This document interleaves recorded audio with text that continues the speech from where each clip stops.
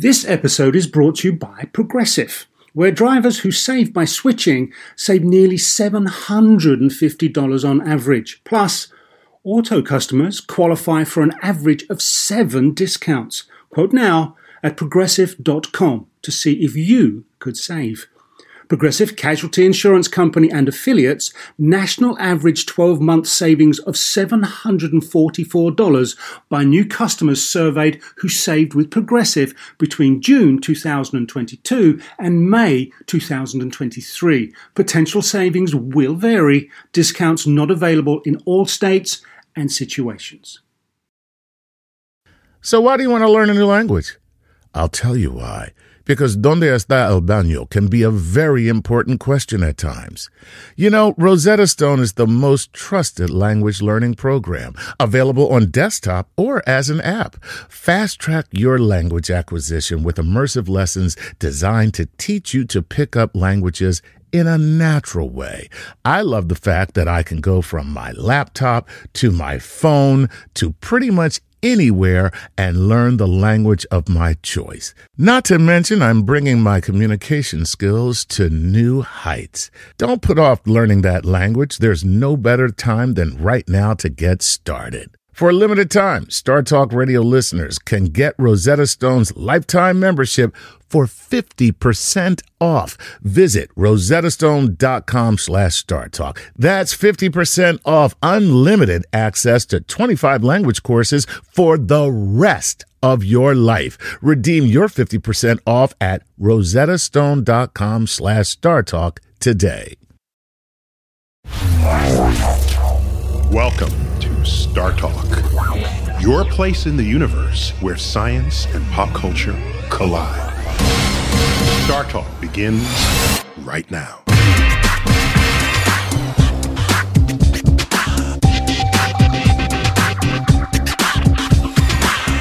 Hi, everybody, and welcome to Star Talk Radio. My name is Amy Mainzer, and I'm an astronomer at the Jet Propulsion Laboratory in Pasadena, California, and I'm here guest hosting. I'm here with my wonderful co-host, Chuck Nice. Hey, Amy, how are you? I'm doing great. Yeah. Good to see you. Good to be here with you. Yeah, and today we are going to talk about spacecraft. Yes, that's right. Space probes. And something you would know about, because as we have talked off the air, I found out that you were an engineer for quite some time with Lockheed Martin and building spacecraft. Yes, that was my other life, my alter ego. You know, and it's so weird because when I think about Lockheed Martin, what comes to mind, I envision like the underground layer of a Bond villain. You know, like there's no walls, there's just rock and titanium everywhere, and guys walking around in white jumpsuits with clipboards and hard hats. That's, you know, what's it like? Do you have a security clearance, number one? And no security clearance, but I would say there were a lot more guys wearing socks with sandals. Lots of socks with sandals. There was one really cool tunnel that went a long ways, and the walls were made out of rock. Yeah? Oh, yeah, actually they were. Okay, I'll take that. That was kind of cool. I'll take that. But socks with sandals. All right. Well, listen, you know, we have Cosmic Queries. What we do is we take questions from all over the internet and all of the outlets where we are found. And people just write in things they want to know about. And this is right up your alley, so you will answer them. So you ready to get into it? Sure. Let's go. All right. Here we go. Let's start off with David Spitzer, who has a 2-part question. Where would you most be interested in sending a probe? And of the upcoming missions, which interests or excites you most? A little personal there from David. Sure. Well, there are so many great places to explore in our solar system and beyond it. And the robots that we send out are basically our eyes and our ears. They can go places and see things that our fragile human bodies pretty much just can't do. So they can go places like, for example, into the surface of Europa, or maybe even into the ice of Europa. I personally think that would be a pretty cool place to go. Right. Because Europa is a moon of Jupiter, and they think that it has a liquid water ocean underneath a very icy surface. So who knows? Maybe there's space squids under there. Right. That would be fun. Nice. So there you have it. Probes to Europa. That floats your boat personally, is what you're saying. So to speak, yes. Right, because on Europa, it'd be more like that skis your ice? I don't know. Yeah, something like that. Something like that. Who knows? Okay. All right. So now, when we're talking about probes, these are spaceships, basically. Right. That we're sending out to look for things. And here's something that Logan Keeps tweets at Tweets by LK. Now, are asteroid fields, she says, think Star Wars, really dangerous? Or is there enough room between the rocks to navigate? So that makes sense. If we're going past our solar system, how do you get past the asteroid belt? When astronomers first thought about sending spacecraft out into the outer reaches of the solar system, like the Pioneers and the Voyager missions, at first they were very worried about this exact thing. The asteroid belt is full of asteroids between Mars and Jupiter, and we know of at least 600,000 of these asteroids there today. The thing is it like The Empire Strikes Back? That scene where Han Solo was trying to give Darth Vader the slip, right? Absolutely. Got to dodge among all the space rocks. Well, no. No, it's one of the great disappointments of an asteroid scientist. When you're first starting out in the field, you realize that actually the asteroids are big, but space is bigger. Right. And there's a tremendous amount of room between all of these space rocks. So it's a very comfortable commute. Yes, it's not so bad. It's not so bad. So it really isn't. You don't need the Millennium Falcon to get through an asteroid belt. Unfortunately not. I wish I had a Millennium Falcon, though. Don't we all? Yes, Please. Everyone needs one. Yeah, I'd take it to work every day. Are you kidding me? That'd be awesome. So, and speaking of that scene, okay, completely unfathomable that a giant space lizard could live on an asteroid, right? Yeah, unfortunately. Seriously, right? Unfortunately. Okay. I mean, space lizards are cool, but we don't know of any actually in real life. It's probably a good thing. All right, let's move on from Facebook. This is Carrie Carell, who says, what is the single most important thing we've learned through data sent by a space probe? Have we learned anything that prior to launching probes, we had never even contemplated previously?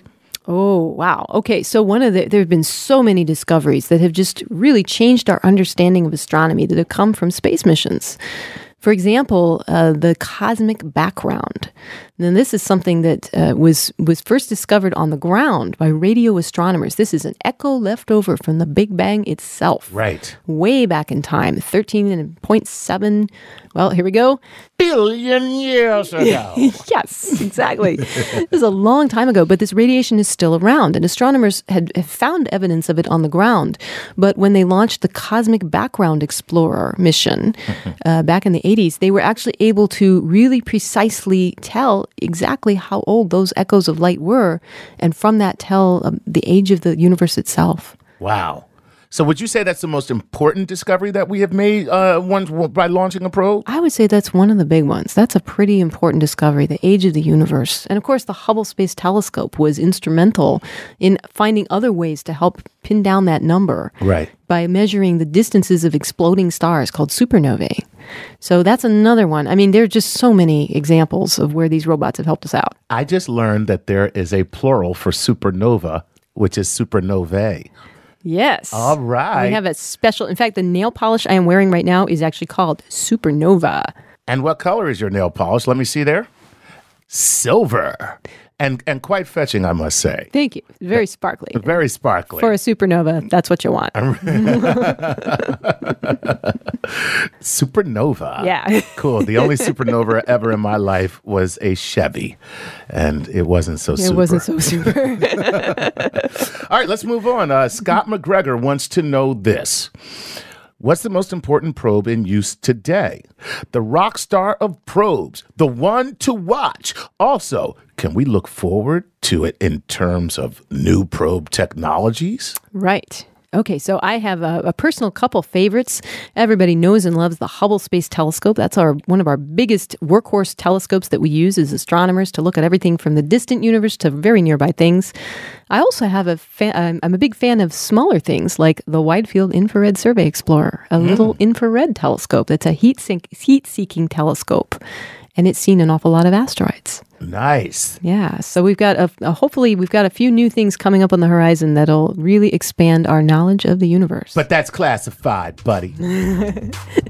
Okay. Well, we're going to take a short break here. So more when we come back to Star Talk Radio.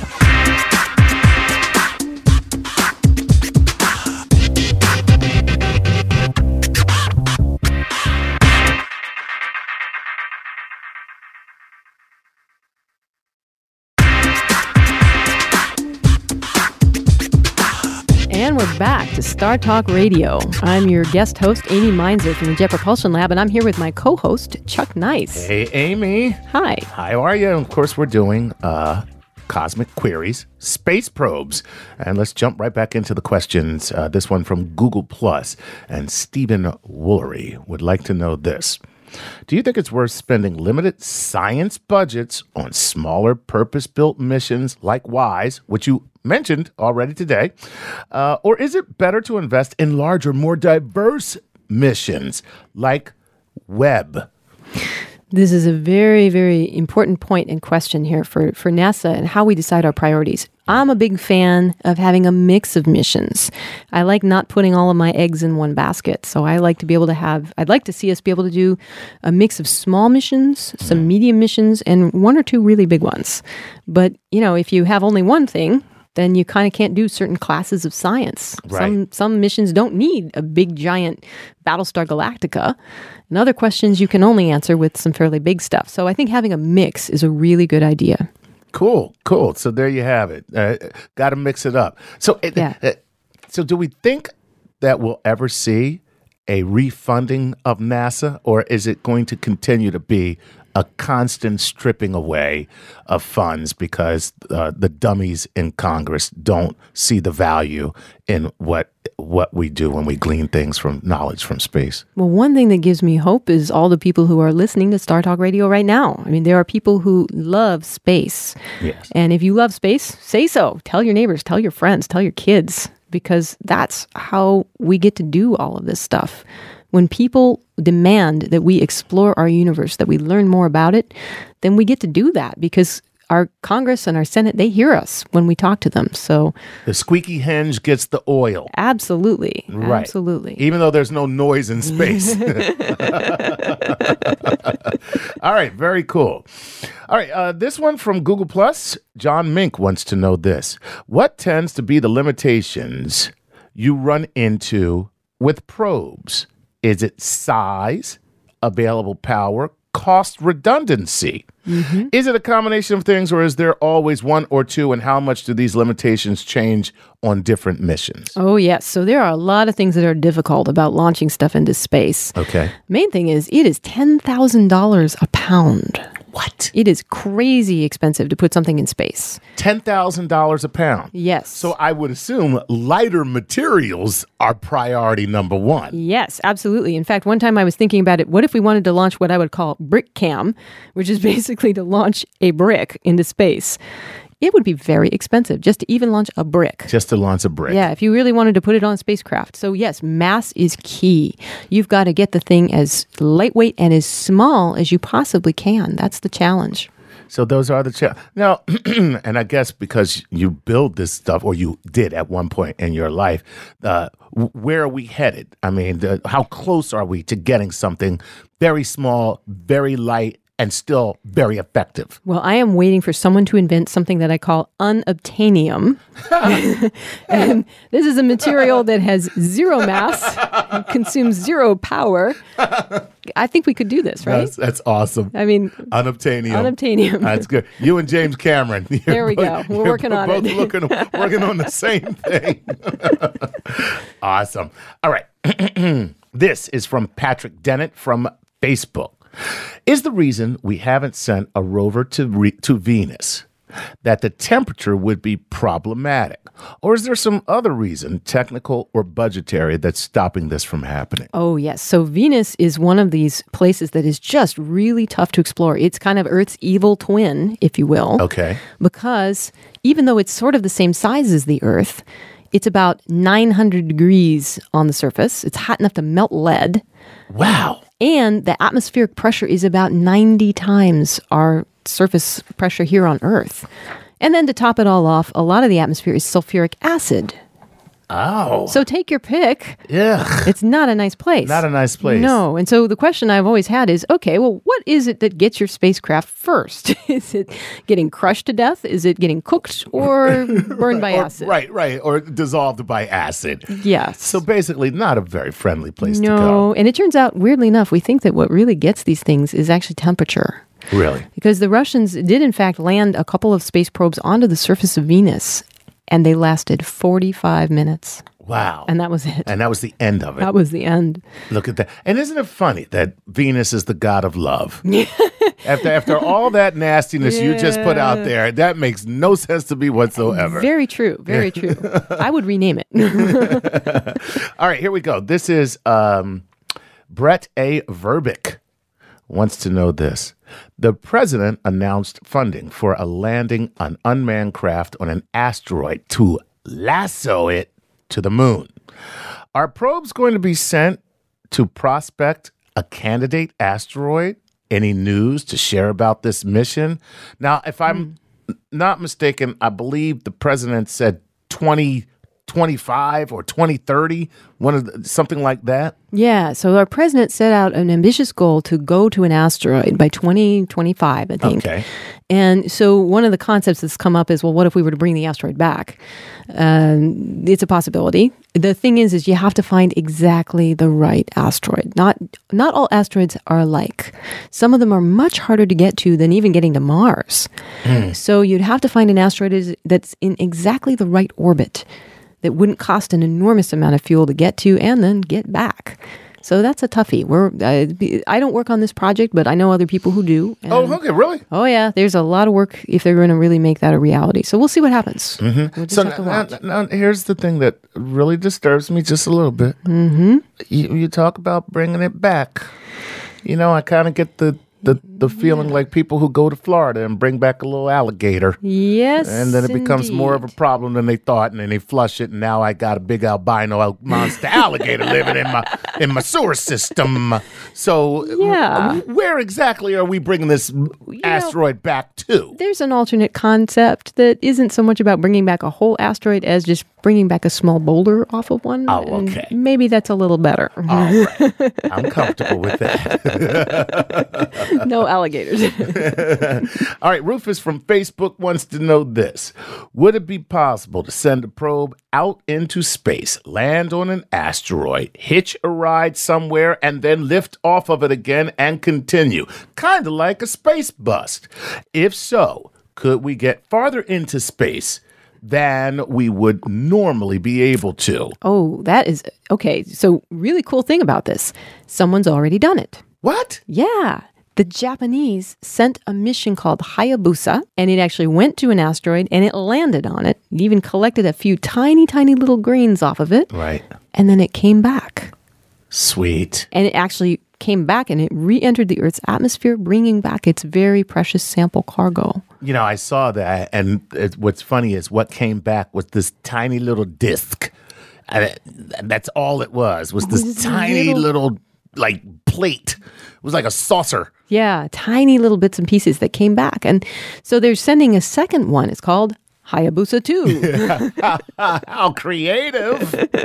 The Revenge of Hayabusa, I guess. So they're going to do it again, and they're going to go to a different asteroid, and they're going to try to bring back more. And we also have another mission that's coming up called OSIRIS-REx. OSIRIS-REX. We love our acronyms at NASA. Don't ask me what it stands for. I can't remember. But it's going to go to an asteroid and collect a sample with a sampling technique that looks kind of like an air filter on your car.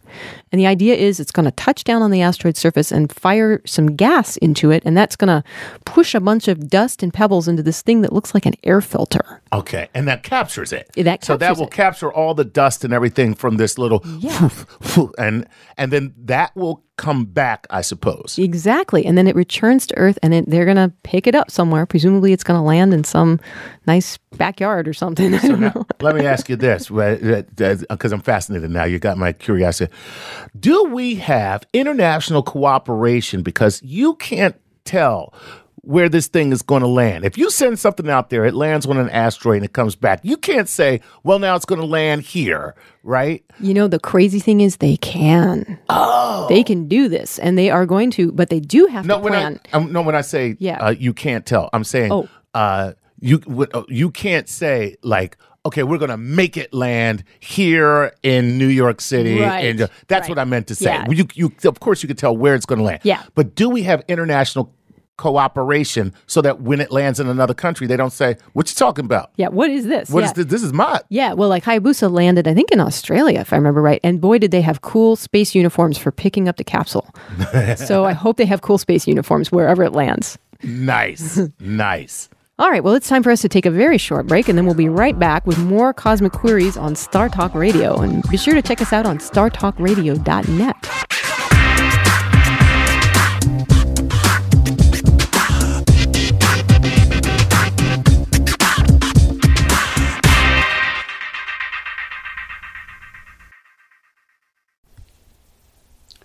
This podcast is supported by FedEx. Dear small and medium businesses, no one wants happy customers more than you do.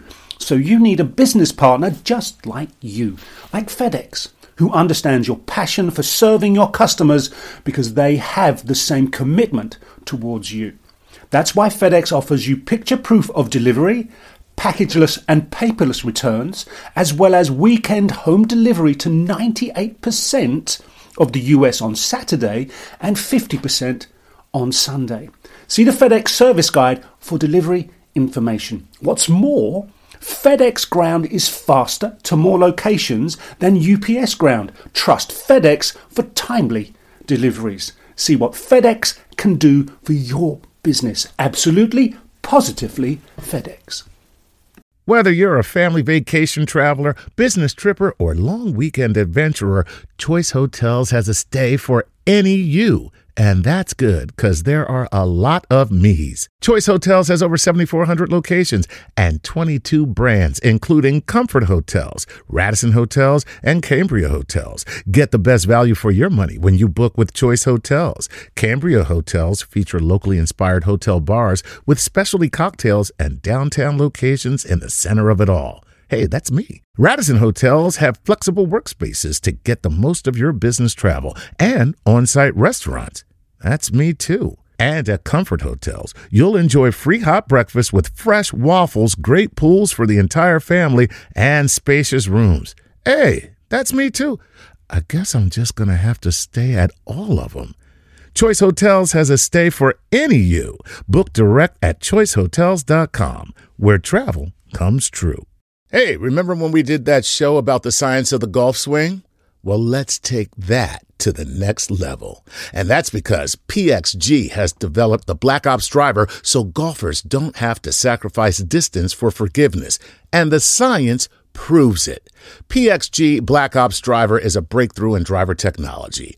It's a complete and total victory in golf club engineering, unlike anything you've ever seen before. Black Ops drivers are adjustable to deliver a combined MOI of 10,000 plus for unreal forgiveness. Now that's ridiculously high. The higher the MOI, the more forgiving the club will play. So you don't have to square the ball perfectly for it to go straight and get distance. Add PXG's new advanced material phase technology, and you get incredible ball speed that pushes the distance to the absolute limits. More forgiveness, more distance, no sacrifices. PXG Black Ops driver. Hit your tee shot straighter and farther. The proof is in the science. Learn more and get free shipping on all equipment. Go to pxg.com/StarTalk and use code StarTalk at checkout. That's pxg.com/StarTalk. Use code StarTalk for free shipping on all equipment. pxg.com/StarTalk, code StarTalk.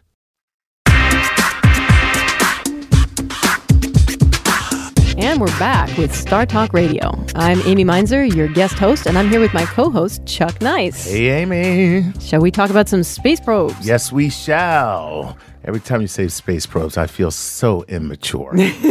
I'm sorry, but I do. I can't help myself. It's just like space probe. I'm like, space probe. Okay. It sounds like aliens. It really does. But space probe is different from alien probe. So let's not confuse the two. All right. Let's move on with our questioning from our audience. And this is Brenton Fedoroff, who wants to know, why haven't we sent a probe that can take a core sample of the Martian lunar surface? Now, Well, this is what I want to know. We do have a rover there, right? Oh, yeah. There's a couple rovers. There's a couple rovers on Mars. It was a big deal. Yeah.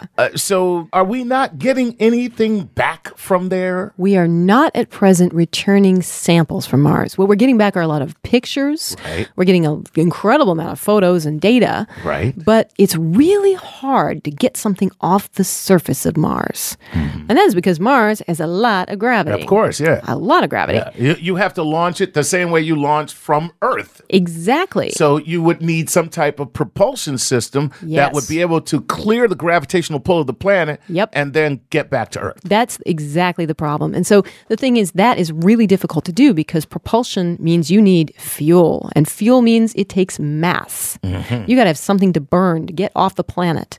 And up until now, that's proven very, very difficult. So people have plans for what's called a Mars sample return mission. But it's not easy. And it's going to take a lot of talent to do that. So now, I may be silly, but could we not attach a very long string to some type of canister and just give it a hell of a yank? Yeah, I was thinking catapults myself. Right. What do you think? Like a trebuchet, Yes. like a medieval, sample flinger, right? Yes, exactly. Right. I think we could do this. So just as a quickie though, wouldn't that be feasible to think of instead of a propulsion system, perhaps a like a tether, not even a tether, but something that would shoot it off the planet. Oh, yeah. Yeah. So people have talked about these things like rail guns. Like a rail gun, yeah. right. Like that Superman ride at Magic Mountain. Have you been on that one? Yeah. Yeah, it's like, yeah. Like straight off. Yeah, people have talked about that. And it's just, up until now, it's proven pretty difficult to get something like that to work in practice. Mostly what we rely on is chemical propulsion. That's what most of our rockets use. So basically, that would have to be, if you're going to do that, you might as well have a manned mission to Mars. Yeah, it's pretty tough. I mean, the Mars sample return with robots is probably a lot easier than sending people because people have this annoying habit of wanting air and food and babies. Oh, yeah. And, big babies. That's what your problem is. It's like, it's kind of hard. We call it the, canned meat flinging, right? I mean, it's just harder than robots in some ways. Robots, they're much tougher. Right. And so they can tolerate things that the human body can't. Right. Well, one day they'll all be our overlords. So I for one, welcome our robot overlords, I think. All right, here we go. Let's move on to from Fernando Morales Francini, who wants to know, are there any defined candidates for New Horizons to explore after Pluto? So now we've been to Pluto. Right. What's next? Right. Well, New Horizons is going to really whip by Pluto super fast because in order to get to Pluto in any kind of reasonable amount of time, they had to basically do a bunch of slingshot maneuvers to pick up the speed. And so the thing is, they're going to blast by Pluto and collect a lot of great data. But the question is, could they go somewhere else? And so astronomers have been looking very hard to see if there are any other Kuiper Belt objects. These are very icy bodies far away from our sun to see if they could find any. And as far as I know, there are no viable candidates at present. That doesn't mean there aren't any. It just means we got to look harder. Identified them. Yeah, that's right. And part of the problem is Pluto right now is in the plane of our galaxy. That's just where it happens to be in its orbit. Right. We're seeing the Milky Way behind it, and that is there's a lot of stars in there. Right. So picking out a distant, faint moving object is challenging. Right. And they're working on it. So now you mentioned slingshotting. Is that a means of propulsion that is common when you're talking about sending something somewhere? Yeah, it turns out this has been one of the key techniques for getting around the solar system. It's funny, you would have never thought this, 50 years ago that this was possible, but it turns out to get to some of the most distant parts of the solar system, you've actually got to steal a little bit of energy, of orbital energy from planets like Jupiter and even from the Earth itself. Right. So cool. So, yeah. So basically, it's like playing pinball. Yeah, exactly. It's like playing pinball. It's just like playing pinball. You got to pick up a little speed by hitting a resonance. Nice. All right. Let's go to Andrew McBandrews. I wonder if that's a real name. Hello, I'm Andrew McBandrew. Higher priority target with limited NASA funds, Europa or Titan? Oh, boy, oh, boy. Talking to you, he's talking to you personally now. Yeah, He wants to know which one do you think is more important? Gosh. Well, I have to say I really loved getting those images from the Huygens probe as it made its way through Titan's atmosphere. But, Europa looks like an interesting place too, and we know less about it. So I think that might be an interesting place to go. In other words, we haven't really been there in person with a probe going directly there. So I'd probably vote for Europa at this point. Yeah, so you got to go to the place that's the road less traveled. Try something new. Exactly. Yep. So, all right. Well, we're going to take a short break here, and then we'll be back with more Star Talk Radio. And be sure to check us out at startalkradio.net and on Facebook and on Twitter.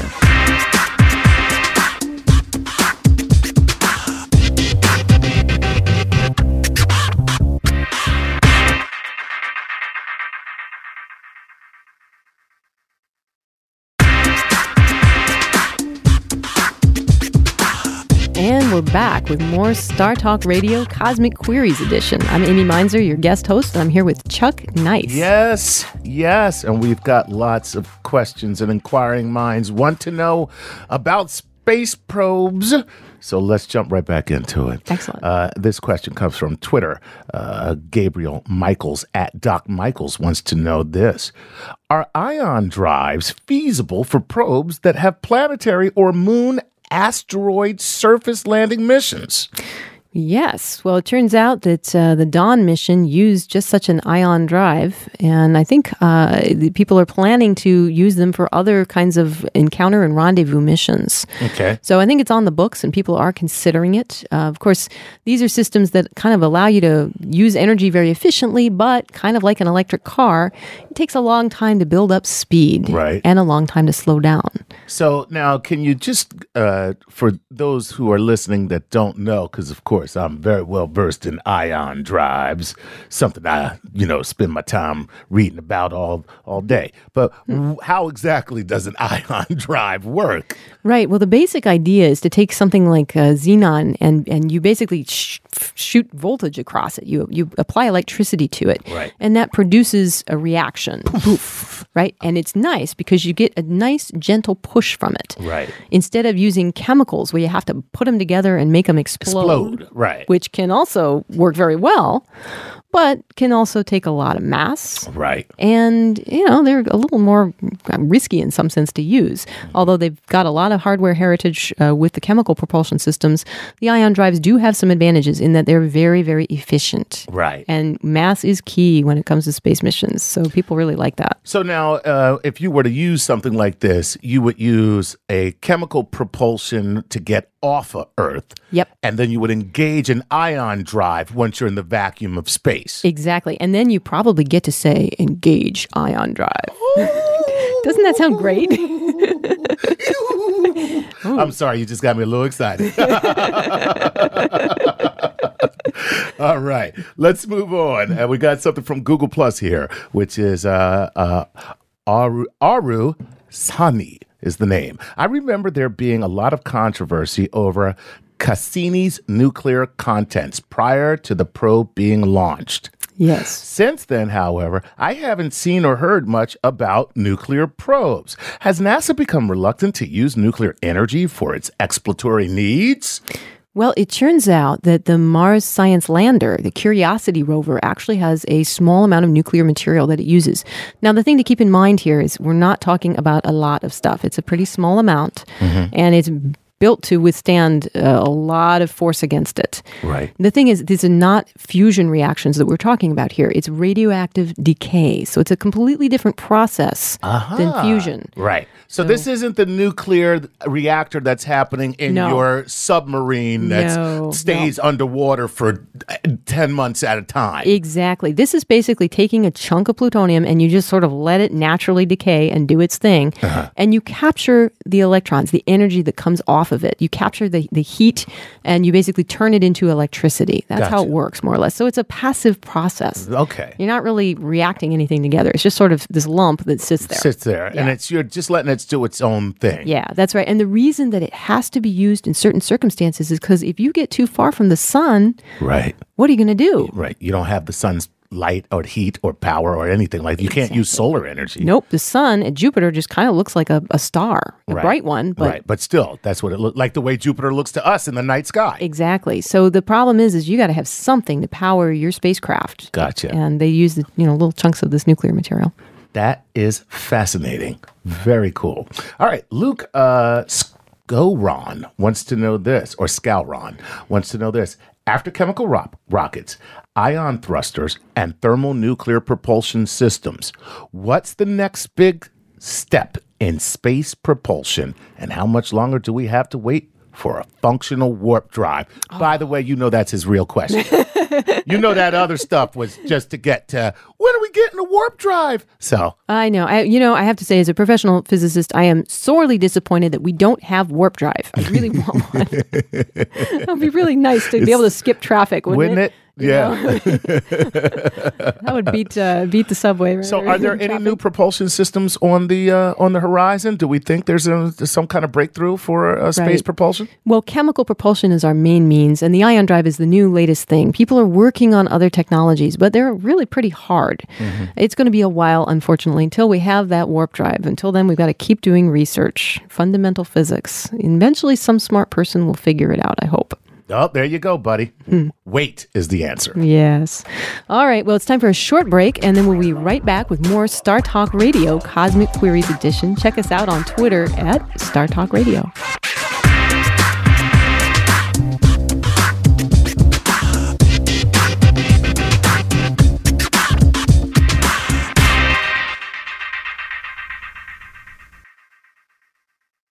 Do you want to set up your child for success?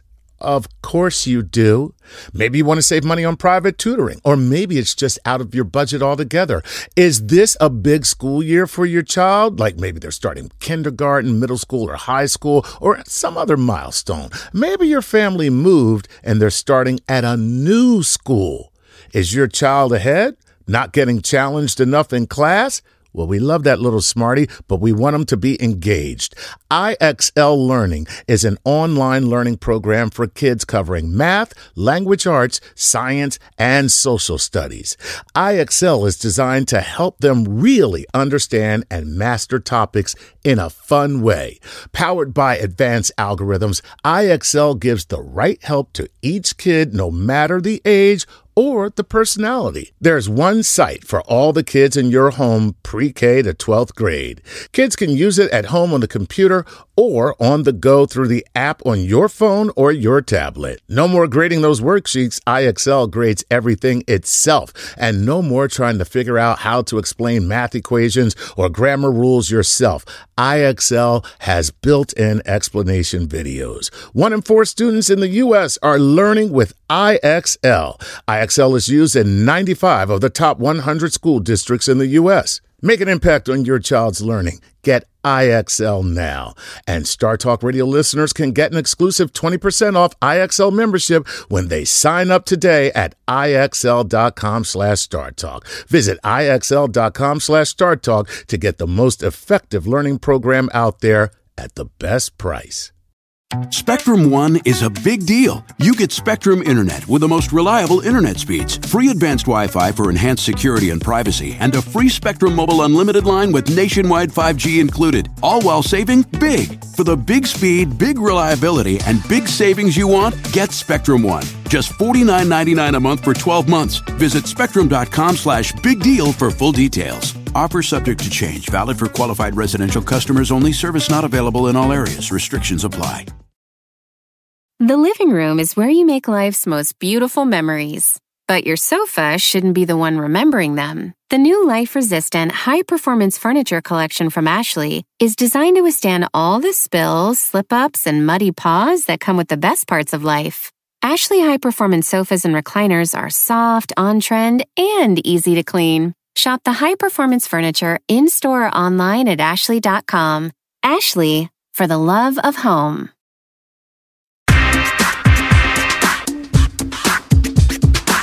Welcome back to Star Talk Radio, and I'm here with my co-host, Chuck Nice, and it's time for the lightning round. Yes, it is, Amy, and this is where you will answer as many questions as quickly as possible so we can get to them, and when you have finished, we will hear There you have it. So you ready? Yeah, so what do we say? Lightning round. Engage. Yes. All right. This is from Luke James, and he wants to know this. How feasible would it be to send a probe to a solar system with an Earth-like planet? And if one could even make it, would it be possible for one to detect signs of life? Oh, okay. Well, other solar systems are really, really, really whopping far away. The nearest star to our sun is 4 light years away. If we were traveling at the speed of light, which we cannot do, it would still take us 4 years to get there. And we can't travel anywhere close to the speed of light. If we could, someday maybe, we might be able to find signs of life. But really, I think our best bet is to stay here on the ground and try to develop the technologies that we can use here. Nice. So the answer is we're going to be receiving guests, not going to find them. Yes. Google Plus and Petros wants to know this.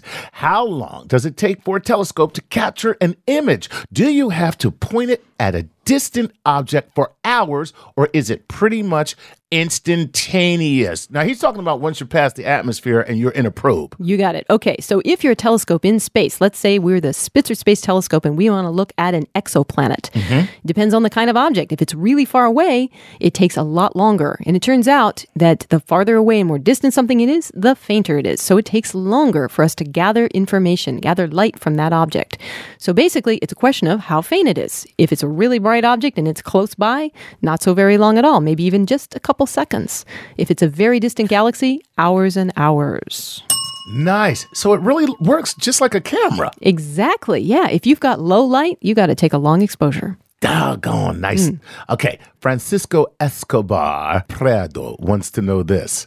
Well, he's from Costa Rica. I thought he was joking at first. What does NASA do with probes once they have completed their task? Ah, very good question. Now this is what I want to know. Do we get them back? Really? Sometimes we get them back. Oh, okay. Yeah, there have actually been a couple sample return missions which even come back and re-enter into the Earth's atmosphere. Okay. But by and large, most probes are gone, gone, gone. Now, if it's an Earth-orbiting satellite, we actually have requirements to not create space junk. And we deliberately plan to deorbit our satellites or let them decay in the Earth's atmosphere where they are designed to burn up completely. Nice. Okay, this is from me. You say space junk. So is there like a junkyard in space? Do we need like a Sanford and Son for our space? There is a tremendous amount of space junk up there right now. And I think we have a business opportunity here, you and I, Chuck. I think we should start our own space junk company. We could be Sanford and Son in space.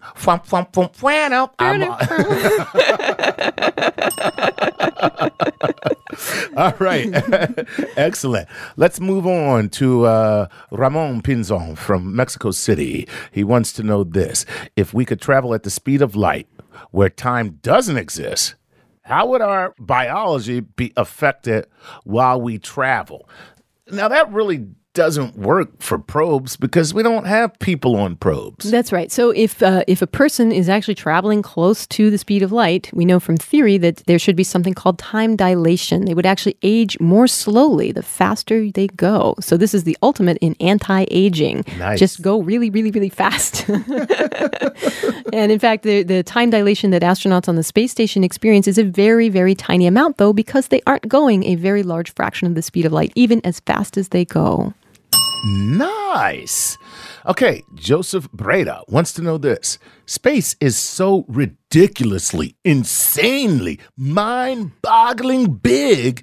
Is it really feasible for humans to travel between star systems? Oh, boy. Well, not with the physics we have today. It would take many, many, many generations, lots of generations, in fact, to even go to the nearest star, which is 4 light years away. That is incredibly far. It's taken about 9 years for the New Horizons spacecraft to go at top speed to Pluto, and that isn't anywhere close to the nearest star. So unfortunately, we need that warp drive we were talking about. Yes. That'll do. There you go, Joseph. Not going to happen, buddy. Jace Thorson wants to know this. If it takes 3 months to get to Mars, is that the time perceived by the astronauts on the shuttle or on Earth? Ooh, I think it takes a little bit longer to get to Mars in practice. Yeah, it's a little more than 3 months. Right. But, our spacecraft do get there, and it takes, I think it's about 9 months or something like that for the spacecraft to get there. And we do have to actually account for the speed of the spacecraft when we make the spacecraft's clock. It's actually because of time dilation, this fact that if you go faster, your perceived time is actually a little bit slower. So they do make an adjustment for that. So we do make an adjustment for the speed of the spacecraft. Look at that, Jace. Great question. There you go. Nice. All right, Morgan Noonan wants to know this. Why can't we set up a chain of probes that repeats data streams to accelerate signals, kind of like cell towers? Well, funny thing, we actually have that at Mars. There are orbiter spacecraft that relay data from the rovers back to Earth. Sweet. Yeah, so we actually have Wi-Fi in space. And that's about all the time we have on this show. Well, this has been great, Chuck, and thanks a lot. I'm your guest host tonight, Amy Mainzer from the Jet Propulsion Laboratory, filling in for Neil deGrasse Tyson. And please be sure to check out Chuck at Chuck Nice Comic on Twitter. Thank you. And check out StarTalkRadio.net. And until next time, clear skies, everyone.